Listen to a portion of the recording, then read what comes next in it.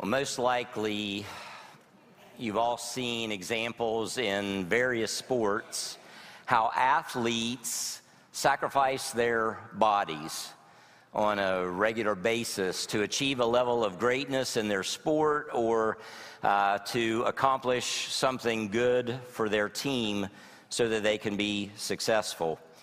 And thinking about that, I just think about football season is about ready to start. And I remember just various times watching a receiver on the field when he's running a route and the ball's coming in high and he leaps up as high as he can, reaches the zenith of his leap, and the ball is there and he catches it with both hands, but he is leaving his body fully exposed for that defender to deliver a bone-crushing hit to try to separate his body from the ball and to make an incomplete pass. And man, it makes me wince sometimes when I see that. And then in basketball, we've seen whether it's men or women's basketball, someone driving toward the hoop and a defender suddenly getting in the path of the one driving to the hoop, hoping not to get a blocking foul, but to draw a charge, and they'll get their position and they'll stand there to defend the basket, and they know that there's going to be a collision, but they're willing to sacrifice their body to try to defend that goal and to keep the basket from being scored for the other team. Certainly in baseball, we see it all the time. We see when a base runner is going around third and there's a throw coming to home plate and the catcher is blocking the plate and the runner's coming in and diving, and you know there's going to be pain. And so we see all of these different examples of sacrifice for a greater good, even thinking about hockey. And I know I can't cover every sport, so you can figure out your own example. But even in hockey, I've seen this recently in this past hockey season. It's not just the goalie, that has taken the brunt of all those pucks. A lot of times, if you're on the defending team at the time as one of the wingmen or whoever is passing the puck and getting ready to have a shot on goal, and the goalie is there defending, but the other skaters, if they're on the team, they're also trying to get their body in between the puck and the goalie to even help block that puck. And I've seen guys take a puck right in the face, and that's why a lot of times they have an interesting grin. I'll just leave it at that. But we've all seen examples, I think, of sacrifice in sports. And, of course, it goes beyond just sports. Think about first responders, people who give of their time and their energy and risk their own health in order to help people in need. I think about the police department, fire department, EMTs. Again, all of those first responders that we think about that are sacrificing of themselves, sometimes at the cost of their own personal injury or even their own lives, to try to help somebody else that is in a critical time of need.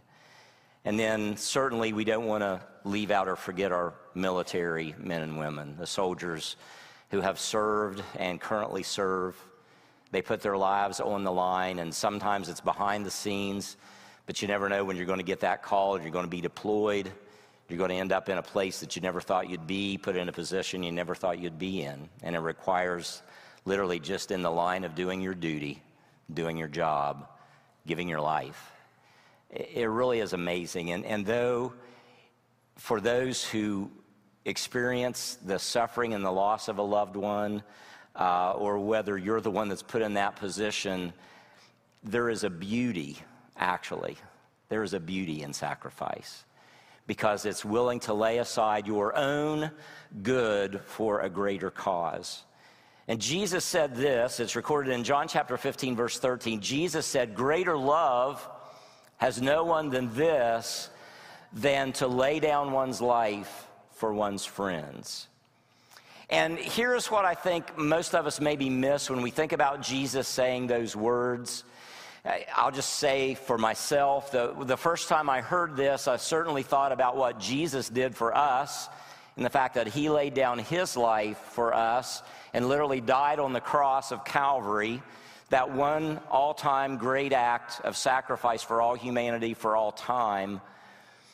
But I began to think, I think God wants us to broaden our our view of this whole aspect of laying down our life, rather than it just being a one-time thing, what if it was meant, and what if he meant for something that was more than just a one-time incident?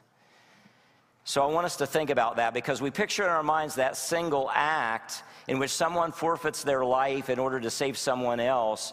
But again, in the way that Jesus laid down his life for us, yes, it was a one all-time great act, but he was able to take his life back up again. He rose up from the dead. And he continues to offer his Holy Spirit presence to every single one of us, that we might experience his forgiveness and his grace and his power to serve him and to do his work in the world and to follow his example in the way that we lay down our lives for other people, for people in need. Make no mistake about it, Jesus gave his life on the cross of Calvary. Nobody took it from him. And in fact, this is why he told his disciples this before he went to the cross. His words are recorded in John chapter 10, verses 17 and 18. He says this, "My Father loves me because I lay down my life." There it is. "I lay down my life that I might take it again. No one takes it from me, but I lay it down of myself." Jesus wanted his followers to know before he went to the cross, and he had warned them, he said, "I'm going to be persecuted. I'm going to be put on trial. I'm going to be mocked. I'm going to be beaten and abused. I'm going to be nailed to a cross, and I'm going to die. But that's not the end of the story. I'm going to rise again. And I have a work, and God has a work that we are doing in the world. And I want to encourage you about this before you see me die. And I want to assure you that this is not something that is happening to me that's beyond my control. No one is taking my life from me. I am choosing to lay it down for you. I want you to know this is how much I love you. And he's speaking this not only to the disciples back then, he is speaking that to every single one of us today. No one takes it from me, but I lay it down of myself. I have the power to lay it down, and I have the power to take it again. This command I have received from my Father. And Jesus demonstrated that he had the power over death because he raised other people from the dead who had died. But as the sinless Son of God, Jesus did not have to experience death. The scripture teaches us that physical death is a result of all of us as humanity violating God's laws, breaking our relationship with him. And though he has created us and loves us and wants us to respond to his creative ability and his love for us, what do? We tend to turn away from him. We tend to ignore him. As human beings, as you know, with the whole theory of evolution, and I do say it is a theory, despite what everybody is teaching. It's a theory.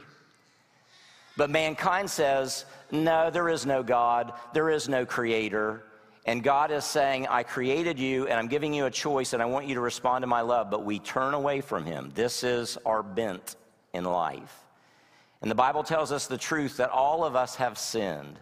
We have all fallen short of God's glory. Now, I know some of you are listening to this, and perhaps you're thinking, I'm not that bad of a person. I don't know why you guys at church, you gals, everybody, they talk about sin all the time. And what's up with that? That is so old school. People just need to get over it because we're not that bad, because basically people are good.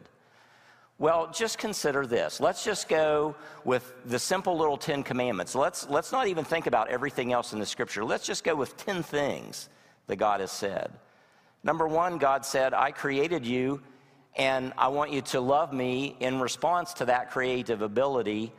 I want you to love me with all your heart, soul, mind, and strength. So how many of you that think you're good and think you're not that bad have every day of your life loved God, acknowledged him as creator with all of your heart, all of your soul, all your mind, and all your strength? Well, strike one. I think we all strike out there.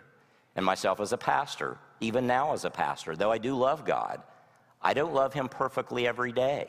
I feel like I'm not capable of doing it, though I try and do my best. I fall short. Okay, let's think of some other things. Well, then God says, don't make any graven images and worship things made with man's hands.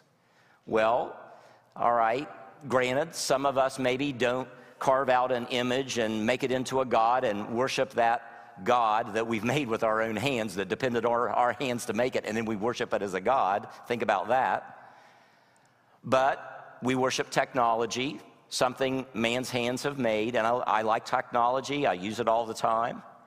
I like my car that I drive, my vehicles. I like my house that I live in. Worship literally means worthship. How much worth are you assigning to something? And the more worth you assign to something is the amount that you worship it.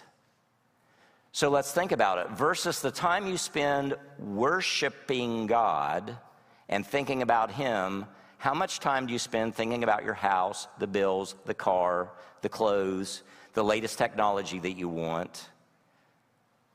Am I getting through to some of you? Well, Mark, okay, but you're just being way overly religious. Come on, I'm not that bad.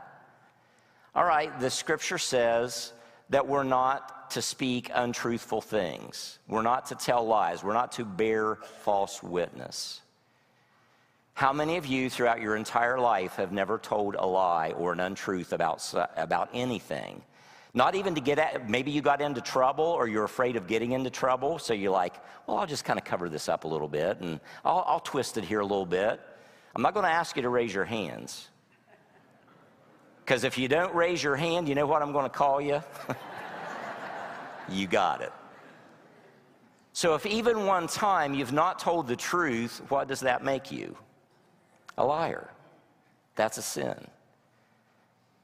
Oh, I could go on and on and on, but I don't want to depress you too much this morning.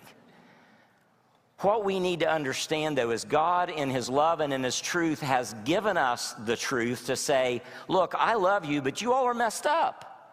You're not achieving what I have designed you to be and do, but I want to help you. But as long as you reject me, as long as you reject that I even exist, as long as you acknowledge that I exist, but you don't want to follow me and you want to go your own way, then maybe you're going to at some time figure out why the world is in such confusion and such a mess.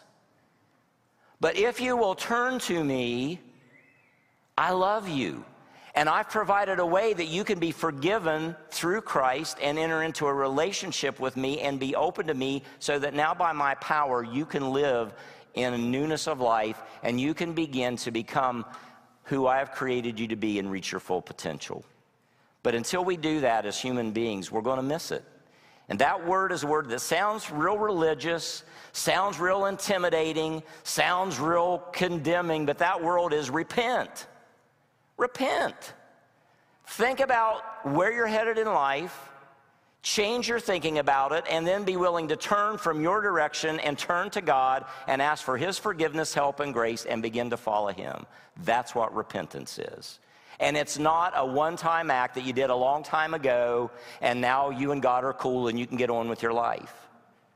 Repentance is an every day, every morning, every moment when you get up, you're making choices.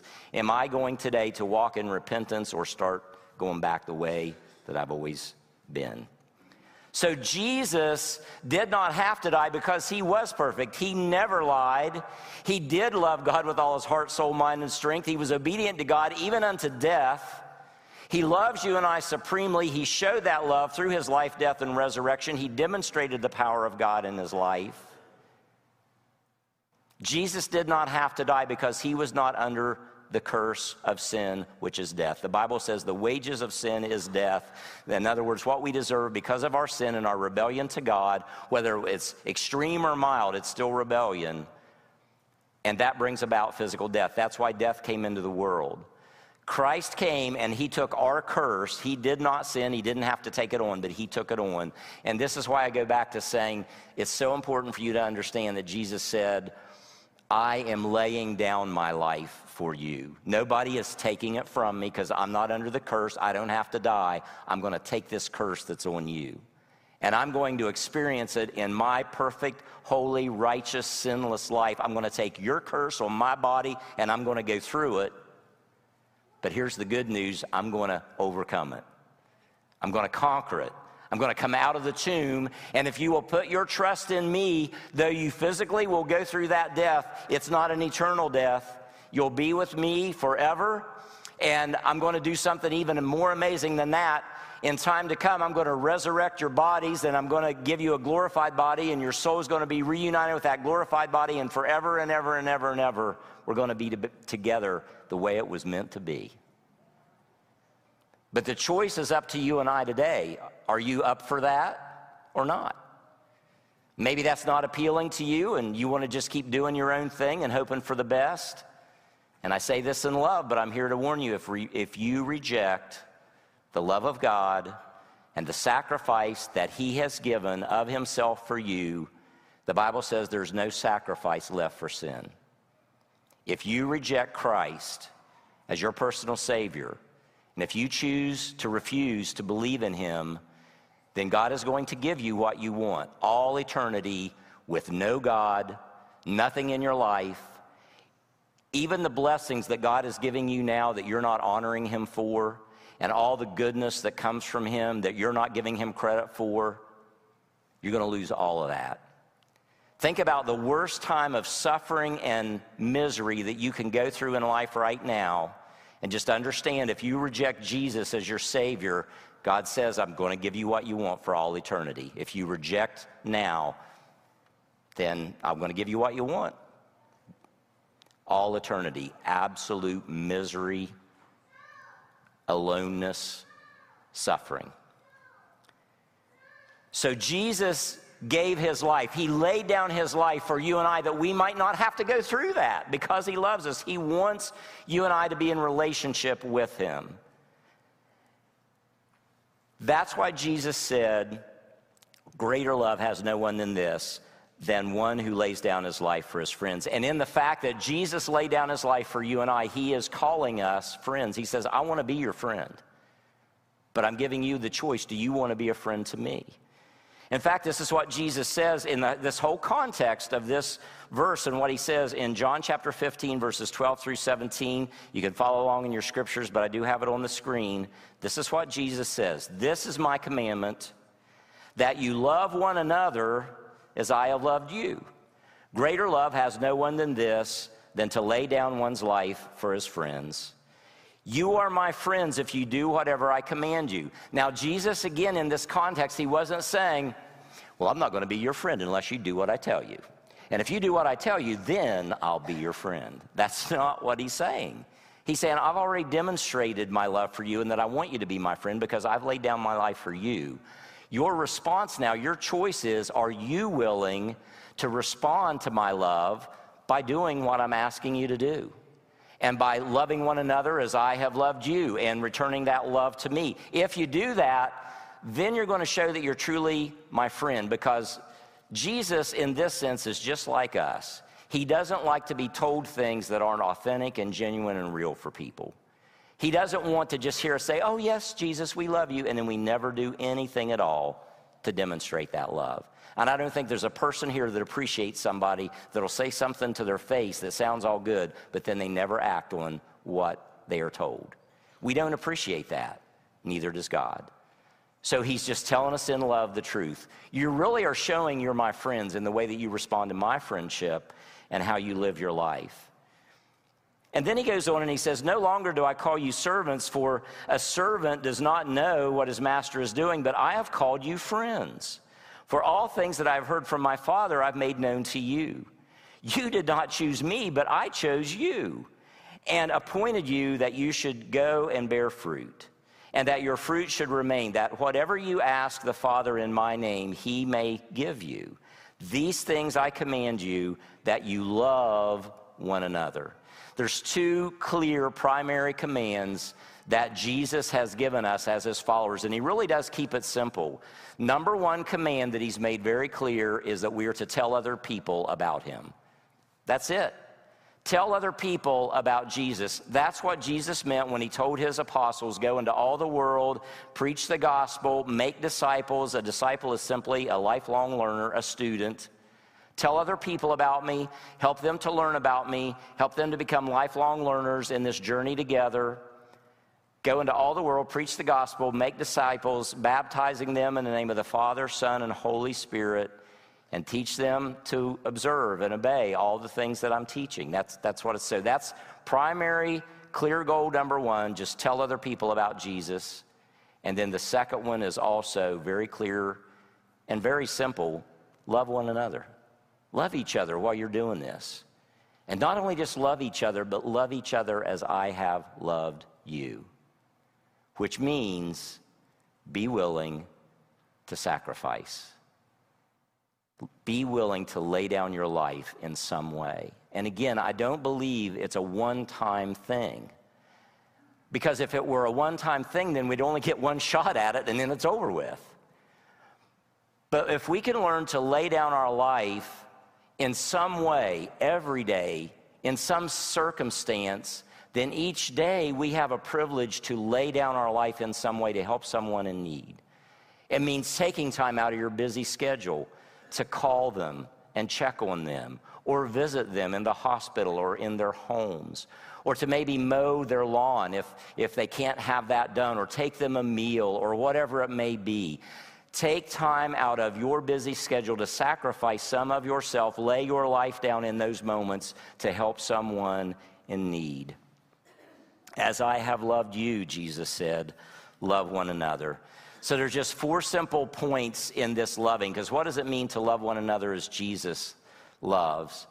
And so I've just taken the word care, and I've taken each letter of the word care, and I want us to think about, in that word care, how we can show love for one another as Jesus did. So the first thing is, you can't love one another as Jesus did if you're not willing to be in contact with other people. So certainly right now you're in contact with other people as you made your way into our facility here today, and as you hopefully spoke to other people and you're sitting here around other people. That's great. That's a level of contact. But before you walk out these doors today, introduce yourself maybe to someone. Or if you see somebody that you haven't seen for a while, make sure you say hello to them. Get into some conversations with them. It's how we can love one another as Jesus loved us, because Jesus did not stay up in heaven. He didn't stay aloof. He said, you all are dirty and messy and sinful, and I'm holy and righteous, and I'm not even getting involved in that. No, he said, I care. I love you. So I'm going to get into my creation, and I'm going to become one of you, and I'm going to walk among you, and I'm going to get dirty and grimy and sweaty with you, and I'm going to know what it's like to thirst and to suffer pain and heartache and agony and suffering and even death, because I care about you. So if you want to love others as Christ has loved us, you got to be willing to take some steps to be in contact with people. Yes, people in the church, because we're to love one another, but also those who are not yet believers, who have not yet come to faith in Christ. They need to see the love of Christ demonstrated in you and I as his followers, because that's how Jesus works. So we need to be in contact with other people. And you can't love one another as Jesus did if you're not willing to be available. So that's the next word that you need to think about, because you might say, well, Mark, I'm not sure what I can do for someone. Well, sometimes just being available through the visiting, through the conversation, you might become aware of a need, and either you can meet it or you can connect them with somebody else that can meet that need. But you've got to make sure that you're allowing yourself to be available to help other people in need. And there's numerous ways that you can do that through the ministries of the church. Right here, one of the ministries we're highlighting today is Stephen Ministry. In just a few minutes, we're going to have a commissioning service, and then we're going to go into communion together. And we're highlighting Stephen Ministry is just one of the ways that you can intentionally make yourself available to help someone in need. The R in the word care is for response, because we need to not only be in contact with people and make ourselves available, but then we need to literally respond. When we find out what their need is, we don't just pat them on the head, so to speak, and say a little prayer for them. Nothing wrong with prayer. We need to pray, so I'm not minimizing that. But sometimes God wants us, when we're able and have the ability to go beyond just praying for them and put feet and hands to that prayer and act on it and become the answered prayer for that person. And so we need to be willing to respond to that person's need, whether it's helping out at the thrift store and volunteering through Belpre Area Ministries, or whether it's helping out in the nursery or with Kid Connections or whatever it is, and serving in the church, but also serving in the community.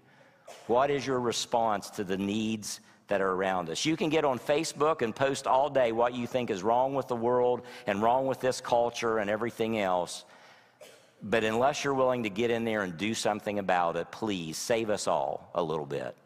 Do something and quit just talking about it, because that's what God is looking for. God wants action, not just words, because he's a God of action.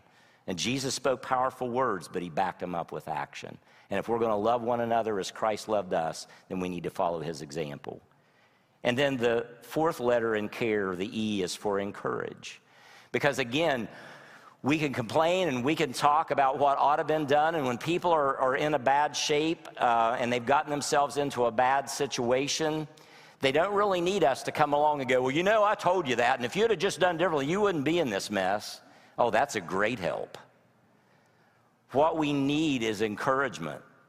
So we need to come alongside, and yes, it's okay to evaluate how you got into a situation so that you can avoid it in the future, but that doesn't really do a lot of good. What you want to say is, here's where you're at now, and here's where we want to help you with God's strength and grace to get to in the future. Amen? Isn't that a lot better? And we're going to help. We want to love you. We want to care for you. We want to get you on a new path, because God is God of hope and love and new things.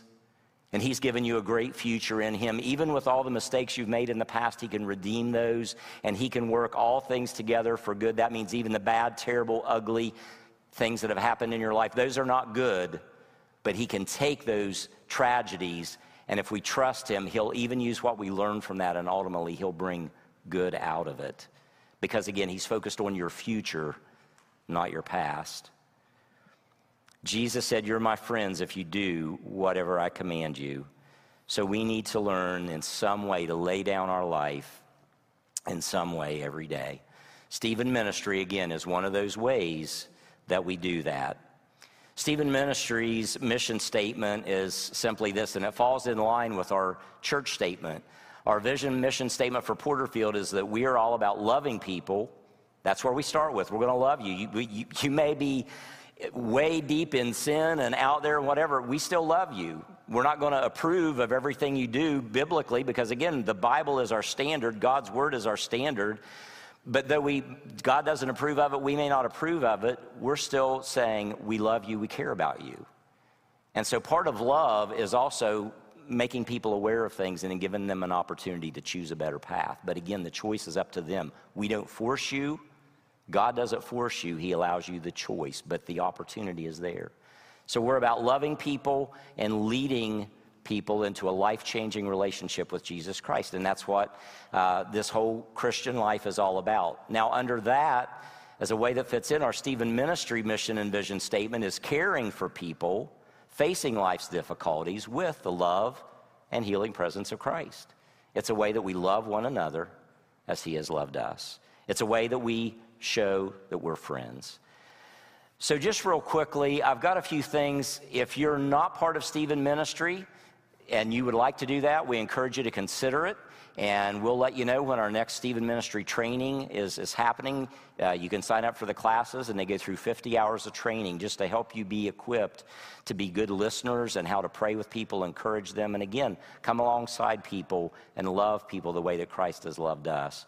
But there's a lot of different ways that we can do it. So this is not just for Stephen Ministers, this is for everybody. Look at all the passages in the Bible that tell us ways that we can lay down our life and sacrifice, even for a little bit each day.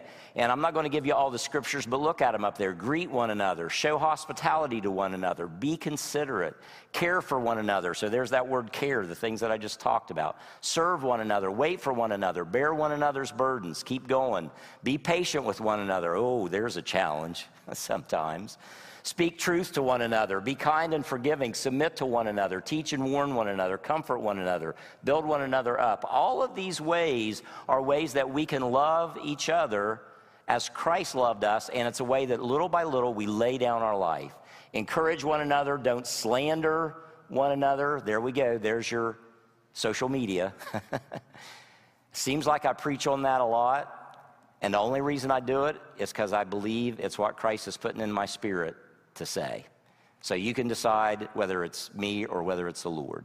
That's your choice. But he sure seems to be wanting me to make you aware of your social media presence. So don't slander one another, confess sins to one another, pray for one another, have compassion for one another.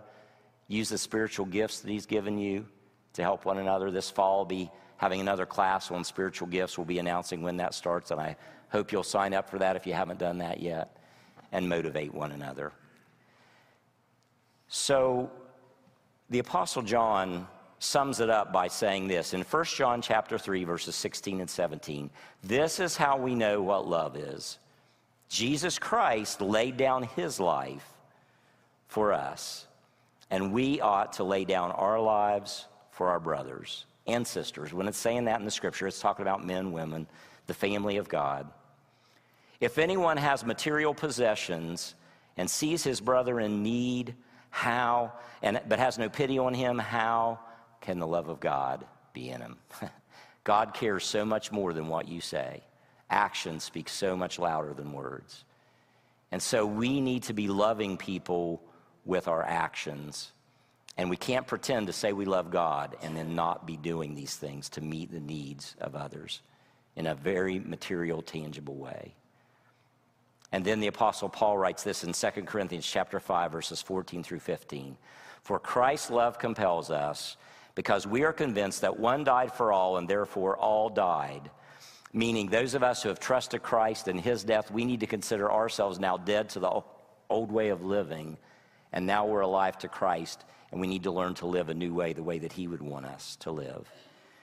And that's what verse 15 tells us. And he died for all, that those who live should no longer live for themselves, but for him who died for them and was raised again. So to love as Jesus loved means to take risks. It means to lay down your life on a regular basis in some way or another to do the will of God and to help people in need. And that's what Stephen Ministry does. I want to have a prayer right now, and I'm going to go ahead and ask, as I'm praying, if our Stephen leaders will come up and those that we're getting ready to commission. And just so you know, as soon as we finish the commissioning portion, we're going to go right into communion. But I just like to take a moment, because I never know how God's Spirit is working, and I don't often do this, but I'm just going to ask you to bow your heads. And again, I know a lot of pastors in the past have done this technique, but I want to do this. So just, if you would, out of respect for those around, just bow your heads. Don't worry, I'm not going to do anything weird. I'm not going to take your cell phone. I'm not going to make fun of you. But if you just bow your heads or close your eyes for a moment, and I just want to ask you this. If you're here this morning and you've not opened your life to the love of Christ, but you're considering it, would you raise your hand? That's all I'm asking.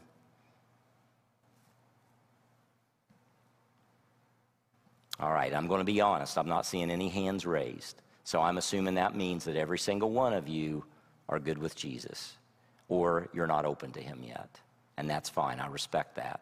But I want you to be honest. So what I want to do right now is just pray for us as we prepare our hearts to go into a time of communion. And again, God knows your heart. So even now, in the fact that I'm handling this the way I am, it's either convicting you or it's confirming or whatever, and I'm going to let God be God. So Father, as I've asked for a witness right here with a simple lifting up of a hand, I don't know where people's hearts are, but you do. So I'm trusting that they're being honest, but you know their hearts better than I. And Lord, if there's someone here that wanted to lift their hand, but for whatever reason felt like they couldn't, I pray that you'll just embolden them and encourage them to approach me or a Stephen minister or someone and to just say, hey, I didn't lift my hand, but I really am open to what God is doing in my life, and I want to learn more, and I want to follow him. And then, Lord, help us to love as you have loved, and to share the good news with them and to pray for them and encourage them in that decision. And Lord, for each one here, if they didn't raise their hand because everything's good between them and you, I thank you for that. But I pray that you'll challenge us to look for opportunities this week to lay down our life in some small way, to sacrifice of ourselves for a greater good, to help them and to glorify you. So, Lord, as we come into this time of commissioning now, I thank you for your Holy Spirit presence with us. And as we prepare our hearts for communion, I thank you for the sacrifice you've given for us in Christ. For it's in your name that I pray. Amen.